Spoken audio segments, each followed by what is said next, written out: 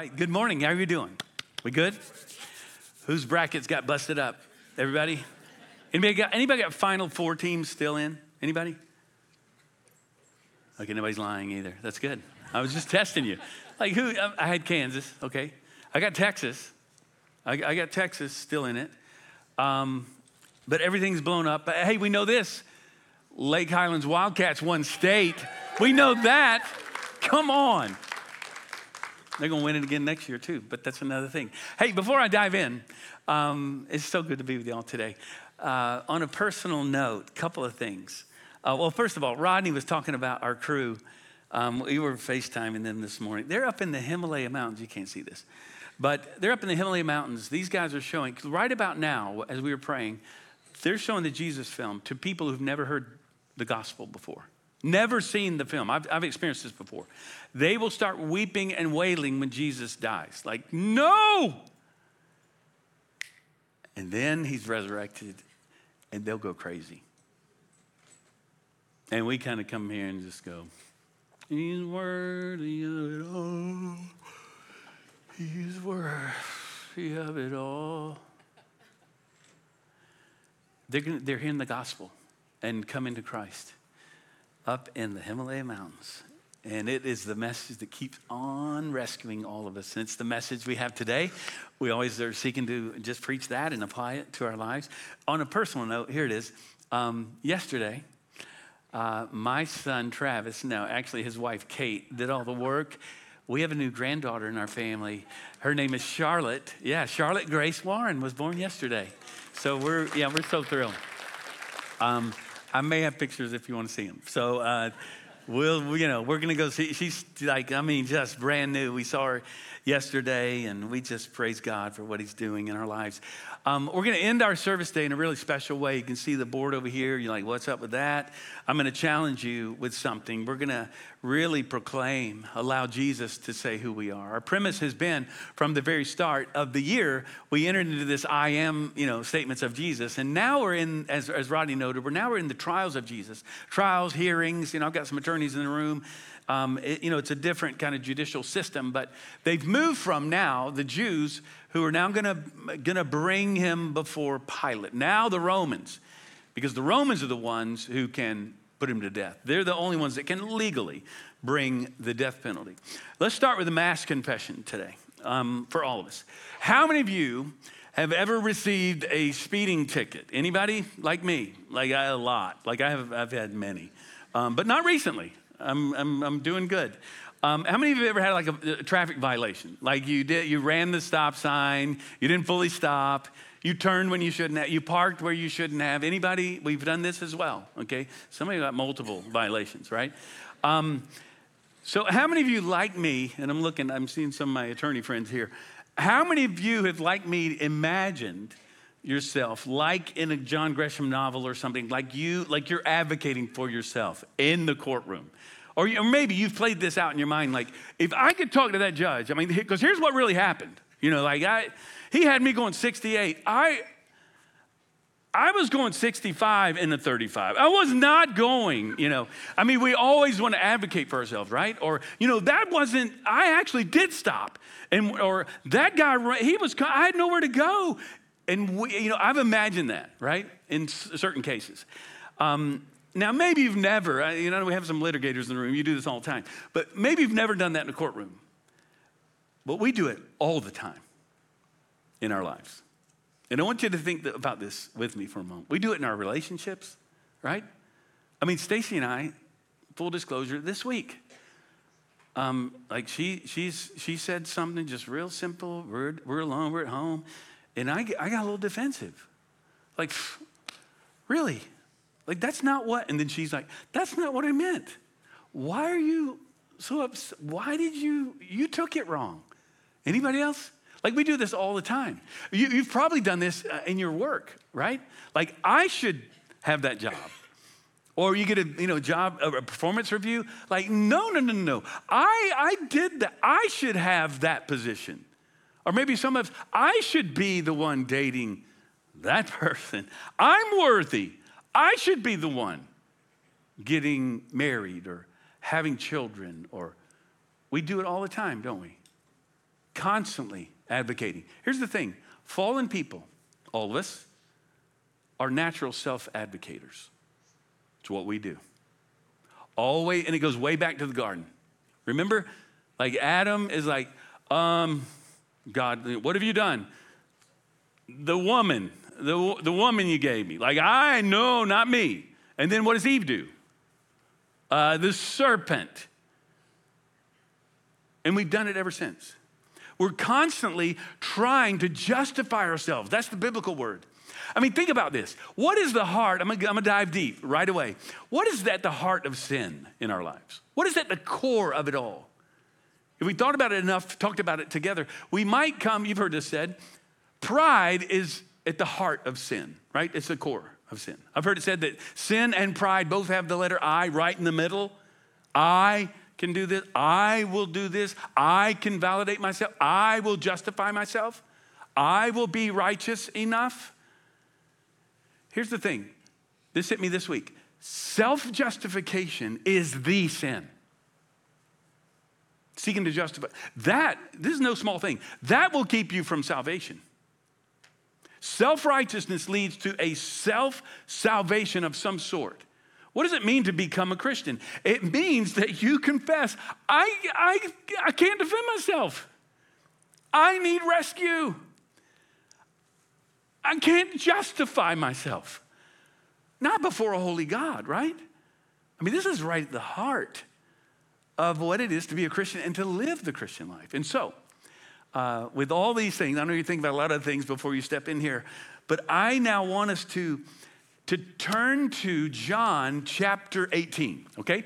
You've got your Bible with you, gang. I hope that you're reading scripture every day. It's what we do. We need the truth of God in our hearts and in our lives. Because what I want us to do is dive into this thing. I mean, if we're really honest, if you're really honest, don't you constantly find yourself arguing your case? And again, there's not just attorneys in the room who stay in litigation mode when you get home with your spouse and you're arguing your case all the time. We all do this. We are all seeking to justify ourselves. And wouldn't it be something if you could be set free from constantly trying to defend yourself, constantly trying to be good enough, constantly trying to put, social media, whatever else, look at me, I'm living my best life. That is a form of self-righteousness.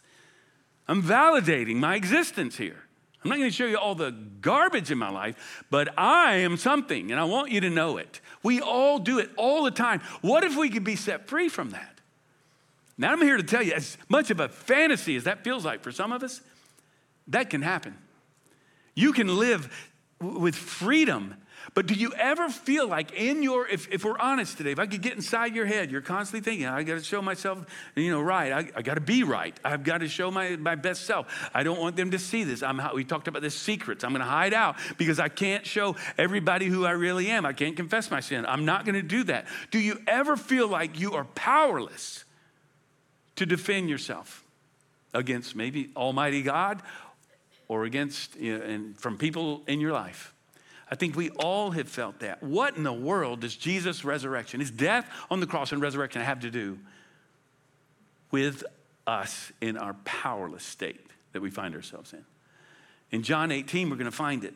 Again, the premise of this whole series has been that Jesus, not only did he suffer and die ultimately on the cross for us, but he suffered for us. He was our substitute all the way to the cross. And now we're looking at how this plays out. And today you're going to see that in him, we are defended from accusation, we are defended from condemnation, and we are defended from deception. Praise be to God. Because it all starts, watch this, we need an advocate. That's the word. We need an advocate against self-accusation more than anything.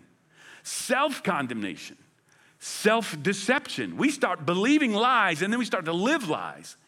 And we're all doing it. And I pray that God's Spirit will speak to your heart and really convict us. And we're going to end with a really special moment for all of us before the Lord. Look at verse 28. Here we go. Then they led Jesus from the house of Caiaphas. Okay, so we've seen the 3 Jewish trials if you've been with us. Now they're going to move over to the governor's house. This is headquarters. This is Pilate. It's early in the morning. He's been up all night. And remember, Jesus now has already been beaten. Like, I mean, fist to face, over and over again. He's been up all night. He's already just beat down. Pilate is finally seeing Jesus, who, he's going to claim, he's heard he's a king or claims to be a king. He looks like anything but a king right now. They themselves did not enter. That's the Sanhedrin, the governor's headquarters, so that they would not be defiled, but could eat the Passover. The irony of ironies, on full display, this hypocrisy is undeniable. Sinful men trying to convict a sinless Savior will not go into a sinful man's headquarters because they don't want to defile themselves. That's self-righteousness. And before, we throw rocks at the Pharisees all the time, but listen, we do the same. Maybe not as blatant, but how about this? We won't enter into certain places or enter into relationship with certain people. Maybe we're quick to not talk to someone because they don't look like us. They don't have the same color skin we have. We don't want to get too, it gets messy to help people, right? Like if I enter into conversation with that, it's going to be, then I'm going to be caught in, and I'm going to be the one that will have to, we all do this. We avoid certain people. That is a form of self-righteousness. I'm okay. I don't need that, right? But it's why what Rodney said, it's why we go to places like, South Texas. It's why we go across the room here. It's why we serve others in our neighborhood and people in our workplace. It's why, today on this stage, Rolando Aguirre is going to be preaching 12:30, and it's going to be broadcast to Bachman Lake, another site, another place where we have Bible study, and to Vickery, where we have live worship every Sunday. And he's going to be preaching because we want to take the gospel into dark places and to people who are in need. And that's all of us. You see, Jesus had no patience, this, for people who would not reach out to those who are hurting. And this is why, because we've been changed by his grace, that we love all people here. If you're new, you need to know this. I know we look really white. But we're not all white, and we, praise be to God, we are here a church that loves all people, regardless of race, ethnicity, where you're from, your nationality, gender, of course, your religion. Everybody's welcome here. Everybody, because the grace of God has changed us, and we want you to be a part of our family. It's why we go to Southeast Asia. It's why we go to South Dallas. It's why we go to South Texas. It's why we're serving, because he's called us to be those people. We're not afraid of getting messy, right? Where we can't take the Passover, because we know that our righteousness has been confirmed by Jesus. Look at verse 29. So Pilate went outside to them and said, what accusation, there's the word, do you bring against him? He's looking for an official accusation. What is it? Now, we know a lot more about Pilate than through extra biblical material. Philo, historian Josephus, wrote a lot about him. In fact, Philo writes this. He says he was inflexible, stubborn, and cruel. And Josephus confirms this. He is ruthless. He didn't give a rip about the Jews. He didn't even know much about them. This guy, he lived in Caesarea Maritima, where you go, when you go on these tours, we did in the fall, you go to his place on the Mediterranean.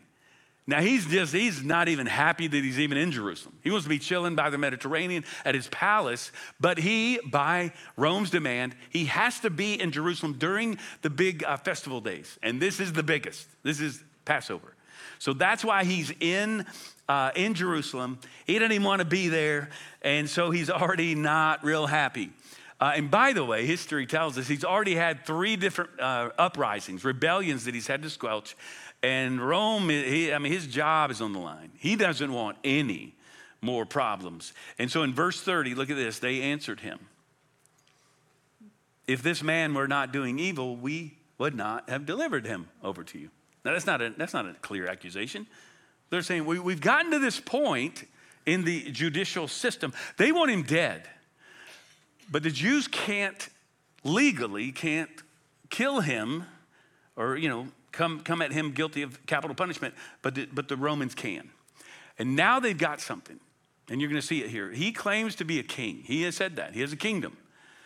And so if he's a king, there's only one king. It's Caesar, Tiberius at this point. And so Jesus is being accused. Notice he's delivered over to be our defense. the Jews did not deliver, not ultimately. He came into the world to be delivered. In fact, in our reading this week, you're reading through the book of Luke with us. All of us, church members, are doing this. And in our reading this week, we saw this. In Luke chapter 9, early on, he says, the Son of Man will be delivered over to evil men. So he's running the show here. They're not delivering him. He is actually writing the narrative. It's why he came into the world. And so he becomes our defender. He's accused to become our advocate. And friends, listen, I just want to say it again. You and I need a defender like Jesus. Because he is our advocate. And here it is, the accuser. You know this, Satan, literally the accuser, is constantly accusing you and me all the time. And lying to us. Those thoughts that we have in our minds, the accuser is constantly bringing those thoughts into our minds that we're not worthy, we're not enough, you're not loved. You thought you were loved, you're not forgiven. You have a past. You're not the one you're not good enough. Those are lies from the evil one. And they're coming at us constantly. He is the accuser. In fact, in Ephesians 6, verse 16, it describes his work as fiery darts. You know that passage? Fiery darts constantly coming at us. Fiery arrows, what are they? They're temptations, but they're primarily lies that come into our head, and it generally has to do with who we claim to be, our identity. And if you're in Christ, your identity is shifted, right? And so it says, how do you ward off the fiery arrows? You remember that passage? The fiery darts coming at you, how do you ward it off? With the shield of what? Faith. Faith in what? Faith in God and who he is and what he has said about you. Faith in who you really are in him. Forgiven, righteous, loved, gifted, all the things. You know, your salvation is secure. Instead, when we listen to the evil one, we're not allowing the advocate, Jesus, to defend us against the lies of the evil one. So look at verse 31. Pilate said to them, take him yourselves and judge him. Wow, the irony. The judge of the universe. You judge him by your own law. He's basically saying, you guys take him. I don't want to deal with this guy. The Jews said to him, it's not lawful for us to put anyone to death. This was to fulfill the word that Jesus had spoken to show by what kind of death he was going to die. What? So Pilate is caught. Rome has a short temper and a shorter memory. He does not want to get caught in another rebellion, another riot. He wants to let Jesus go. He's trying to wash his hands, right? Throughout this whole thing. You guys, he's basically like, y'all go kill him. Now think about this, gang. This is amazing. If he had let the Jews take him, the Jews did, not legally, but they did kill people. They did bring capital punishment upon people in their own, their own law. And we see it through the Gospels. We're going to see it in Acts 8, where the first martyr of the church dies. Who was the first martyr of the church? Stephen. How was he killed? By stoning. The Jews killed by stoning. Jesus said, watch this, I will be lifted up.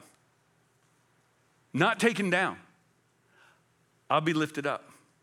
And I'll draw all men to me. I had one commentator that I read said, if Jesus had been stoned to death, he would not be the Messiah. What? Jesus fulfilled every single hundreds of prophecies. And in Isaiah 53, it describes the Messiah dying by crucifixion. Watch this. Thousands of years before the Persians came up with it and the Romans perfected it. Jesus fulfills every prophecy in a single man because he is the Messiah, the long-awaited Messiah who was to come. He is going to be lifted up. He's not going to be taken down by the Jews. He's going to be crucified on a cross. He's accused in verse 29 to become our advocate. He's judged in verse 31 to become our justification. You see this? Have you ever been accused of maybe falsely accused of something that you did? You ever been falsely accused? One time Stacey and I were on this dream trip to Australia years ago, and I got pulled out of a line and taken into security because I had the same name of a guy they were looking for. And I had to prove that I'm not that guy. I had to prove, I am, and it was not an easy thing to do. When you've been accused of something or people are claiming that you're something that is false, we need an advocate. I was all by myself no, I'm not that guy. And friends, you and I need a defender. We need an advocate. Have you allowed Jesus to be your defender? Or are you still trying to argue for your own self-righteousness? Because that won't play in the court of heaven. Because there's a problem. You're guilty. That's the problem. And you know this. Our defense attorneys know this. When you have a defense attorney, they're going to tell you, just stay silent. Okay? Don't say a word. I will speak for you. In fact, especially if you're guilty, be quiet. I'll speak for you. This is what we do, friends. Listen, we stand before God Almighty. Someday, you're going to stand before God Almighty. It's called the white throne judgment. And the only thing that we can offer is to say, I don't know if I have a right to remain silent, but whatever he says, I'm with Jesus. I got nothing. I'm going to let him be my advocate. And we do this every day, gang. This is how we live our lives. Many of us are living because in such turmoil, such anxiety, because we're trying to always measure up, always trying to advocate for ourselves, always trying to defend ourselves, always trying to justify ourselves. And that is a crushing way to live. And today is a day when you can be set free from this. Because here it is, gang. It's either going to be your righteousness or it's going to be what we call imputed righteousness. Christ's righteousness or your righteousness. Which will you choose? Accredited to you, his righteousness. He is your substitute. See, self-defense may be a really good thing in the physical world. In the spiritual world, it is deadly. And you can be free of this. This, again, sounds like a fantasy. Can you really live that way? And how do you live that way? Well, we say it this way. Jesus said it. Die to yourself. What does that even mean? Die to your own desire to justify yourself. I mean, right at the heart of being a Christian is stop trying to validate yourself. Well, how do I do that? You allow your identity and your worth to be determined by Christ and to remain in it. It's his righteousness. It covers us, and it's a constant battle. Because here's what a lot of us don't know. We say it this way. Jesus didn't come to make good people better. He came to bring dead people to life. Watch this. There are immoral dead people, and there are moral dead people.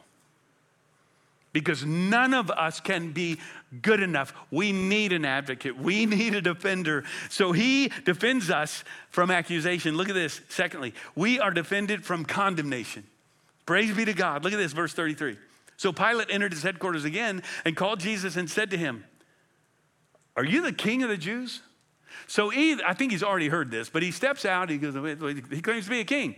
Oh, wow, maybe that's something. Let me go talk to this guy. He goes in. Jesus answered, "Do you say this on your own accord or what others have said about me? You parroting other people or do you?" Here's what he's doing. This is the question he asked Peter and the disciples. It's his question that echoes into this room right now. Who do you say I am? That's what he's doing with Pilate. One commentator said, you want to follow me? Who do you say I am? And friends, the answer to that question, eternity weighs in the balance. Notice he doesn't say, "Hey, bring out your list of good works. How good are you? Hey, tell me how righteous you are. Just make the list." No, he says, "Who do you say I am?" Because he's the great substitute. He's the only one who is righteous, right? He is the one. Is he Savior and Lord of your life? Pilate in verse 35 answered, "Am I a Jew?" Almost like, I don't even know what you're talking about. Your own nation, your chief priests have delivered you over to me. No, they haven't. What have you done? He says.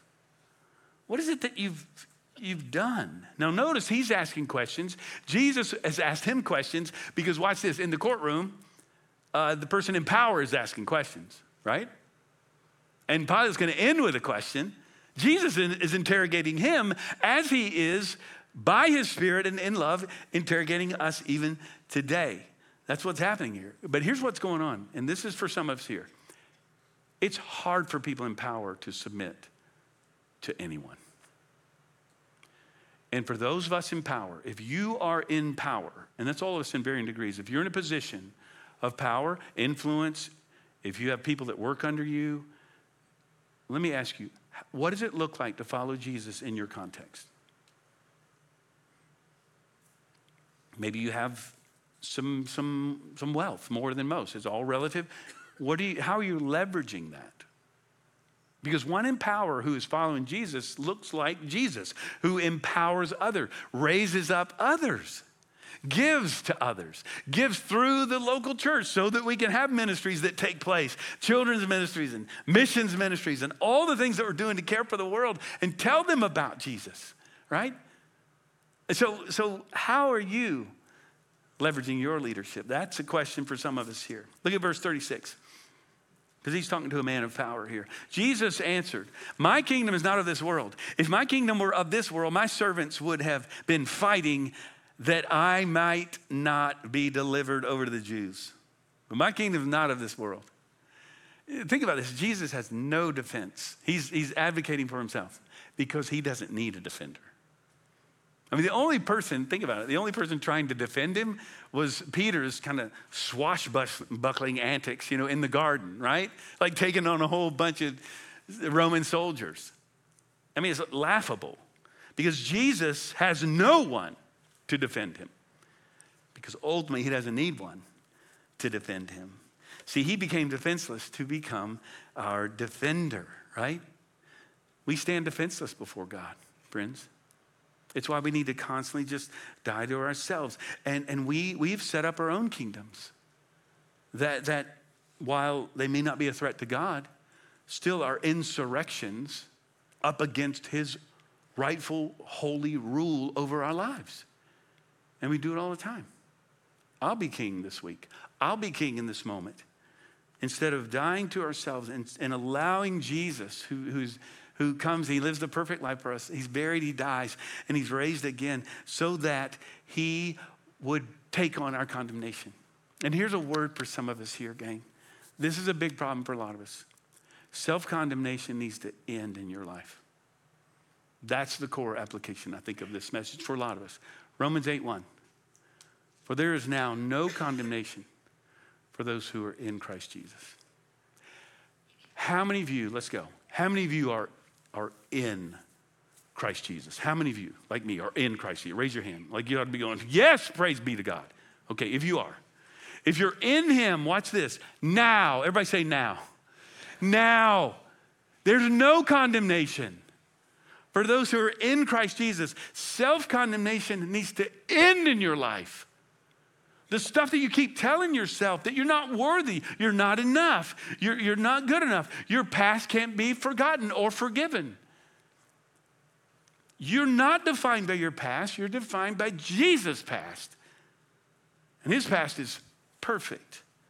But listen, if you're not in Christ, and you're like, I don't know if I'm a believer. If you're not in Christ, you're condemned already.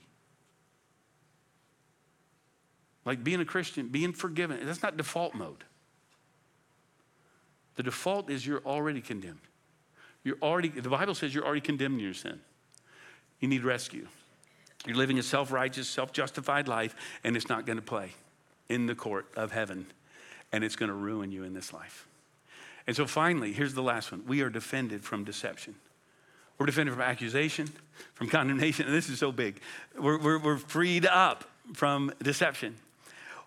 Then Pilate said to him, so you are a king? Because he didn't say he wasn't. Jesus answered, you say that I'm a king. In essence, you have no idea what kind of king I am. You can say I am. For this purpose I was born. For this purpose I came into the world to bear witness to the truth. Everyone who is of the truth listens to my voice. What kind of political leader has no aspiration for power? The kind that brings change through the truth. The kind who is the truth, who embodies truth, right? He is the truth. And then Pilate asked this question, what is truth? And y'all, that's not a ridiculous question. Think about it. This is the question of our day. This is the question in the secular age. What is truth? And we have seen a major shift over the past 5-10 years. In 2016, you might remember the word of the year that Oxford Dictionary chose, the word they do every year, was post-truth. A tipping point. That we now live in a post-truth culture, which by definition is a post-Christian culture. We've talked about this a lot. That now your truth is kind of like beauty. It's in the eye of the beholder. It's your preference up against my preference, what you think it is, what your truth, as if there is your truth, instead of objective, ultimate truth that we find in God, in his word, and watch this, embodied in the person of Jesus. And so now it's been twisted because watch this. The question is, Jesus is not answering the question for a lot of reasons, but maybe it's the wrong question. Who is the truth is the question. And he's standing right in front of him. Look at John 14:6. You all know this. Let's say it together.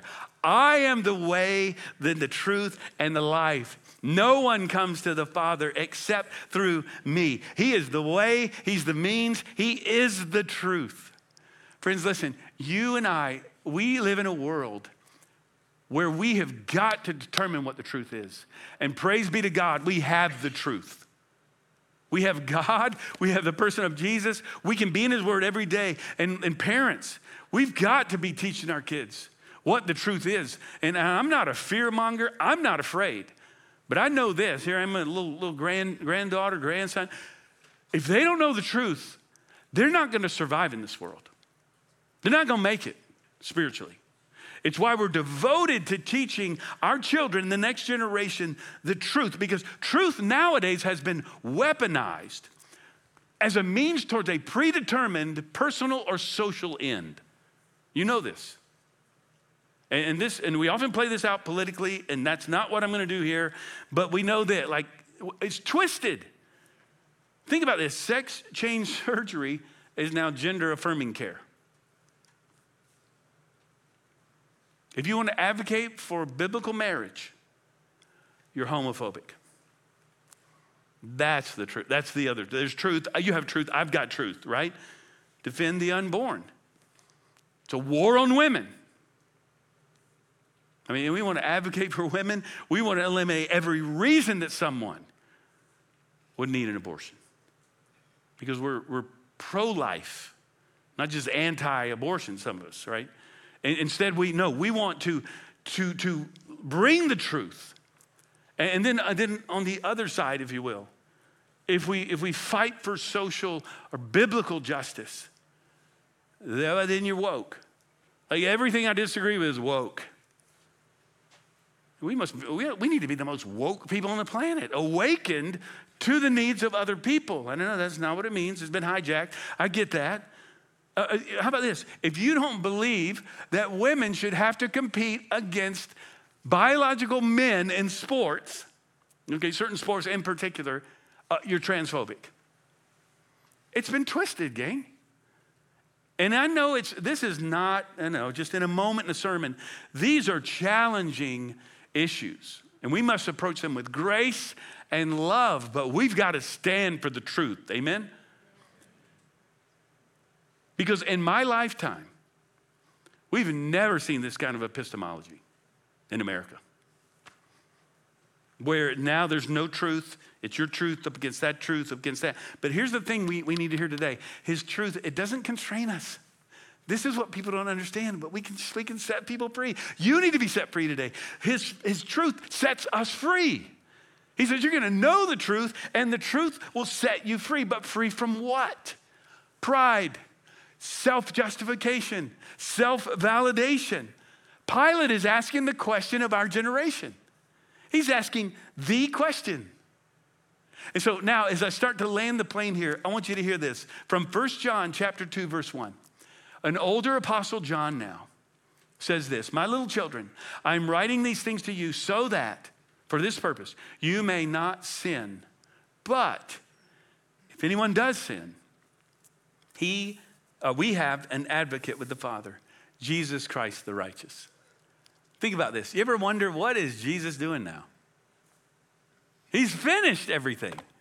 He died on the cross for us. He's completed what's necessary for our justification. The atonement has taken place for all who would receive it, and you must receive it if you want to be saved, if you want to live not trying to justify yourself.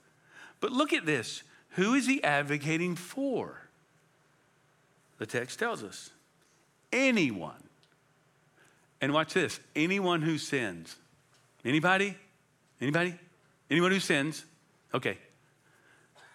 He's an advocate for us. Why is he an advocate? He tells us. He's righteous. That's why. He alone is righteous, standing before a holy God on our behalf, because we can't. We're guilty. We are fallen, sinful people. Jesus steps in as our substitute. The righteous one defends us. He's advocating for us, even right now. How is it that he's able to be the one and only advocate? He's righteous, but look at this. The next verse, he explains. He is the propitiation, okay? The substitute, the wrath satisfier for our sins, and not for ours only, but also for all the sins of the whole wide world. Anyone who would receive his gift of grace. The fact that he died on the cross for our sins. And again, as fallen human beings, we are born self-advocates. And we've got to constantly fight against that. But friends, listen, what if, oh, this is it. What if we never needed an advocate ever again? What if we never, ever needed someone, or ourselves, how about that? We never needed to fight for ourselves again. We never had to advocate for our righteousness is what we're doing. I'm actually right. I'm not as bad as you think I am. I'm gonna argue my point. What if we didn't have to do that anymore? What if no more blame shifting to other people? No more, well, it's your fault because I'm right again. What if we didn't have to live that way anymore? What if we could end the tiring, crushing demands of self-justification? Well, we would be free. We would be living with peace, a gospel of peace and a freedom that says, I know I'm messed up, but I've got Jesus standing for me. Dane Ortland wrote a book that some of you have read. It's called Gentle and Lowly. I commend you to it. Our whole staff's reading it right now. And in it, and I'll close our time towards decision and response. In it, he notes that Paul Bunyan wrote a book on a singular verse, because that's how we did it back then. And the verse is Hebrews 7. Look at this. Consequently, he is able to save to the uttermost those who draw near to God through him, since he always lives to make intercession for them. What is Jesus doing right now?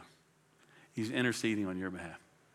He's advocating for you. But it's not like he's trying to convince the Father. Hey, no, really, I died on the cross for this person. Like, no, for real. What he's doing is he's reminding the Spirit is constantly reminding us of what Christ has already done, because we're prone to forget, right? Ortland puts it this way. Justification is tied to what Christ did in the past. Intercession is what he's doing in the present. His intercession for us is time. It's like hitting a refresh on the justification that's already taken place in your life, if you're in him. If you're not, again, you're already condemned. And you need to receive Christ today. Eternity weighs in the balance for you, friends, because you're going to stand before God Almighty. And the reason that he's advocating for us in heaven is because we continue to sin here on earth. And you will not be able to stand before God on Judgment Day and say, let me pull out my list of things that I've done. And I hope the scales lean in my favor. It's not going to happen. You need to die to yourself, and you need to give your life to him. And so we're going to close our time in a really special way. And I want us to, let's just do this. Let's bow our heads and close our eyes, and I'll explain how we're going to do this. If you would just pray, the band's coming up, because we're going to sing a song, really a song over you. We have time to do this, and you're going to respond. We're going to move here, in fact, in a moment. I'm asking all of us to be a part of this. First of all, if you've never received Christ, I want to challenge you to do that now. The invitation, not from me, not from a pastor, it's from Jesus himself. He says, come.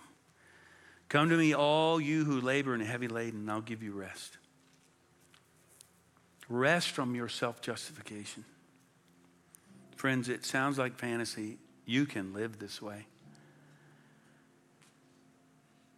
So what is he saying to you?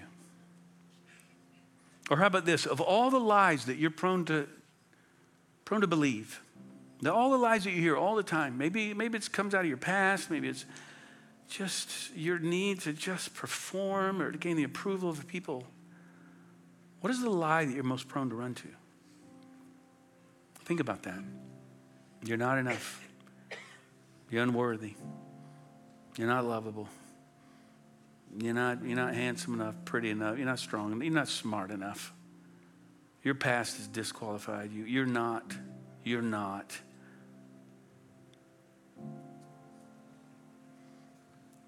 And I want you to hear the word of God. What is the Spirit saying to you in response to that? Listen to what he says about you, the only voice that matters, the ultimate judge. He says you're loved. You are forgiven. You're the one he loves. The real you, not the one you're hiding from everybody else.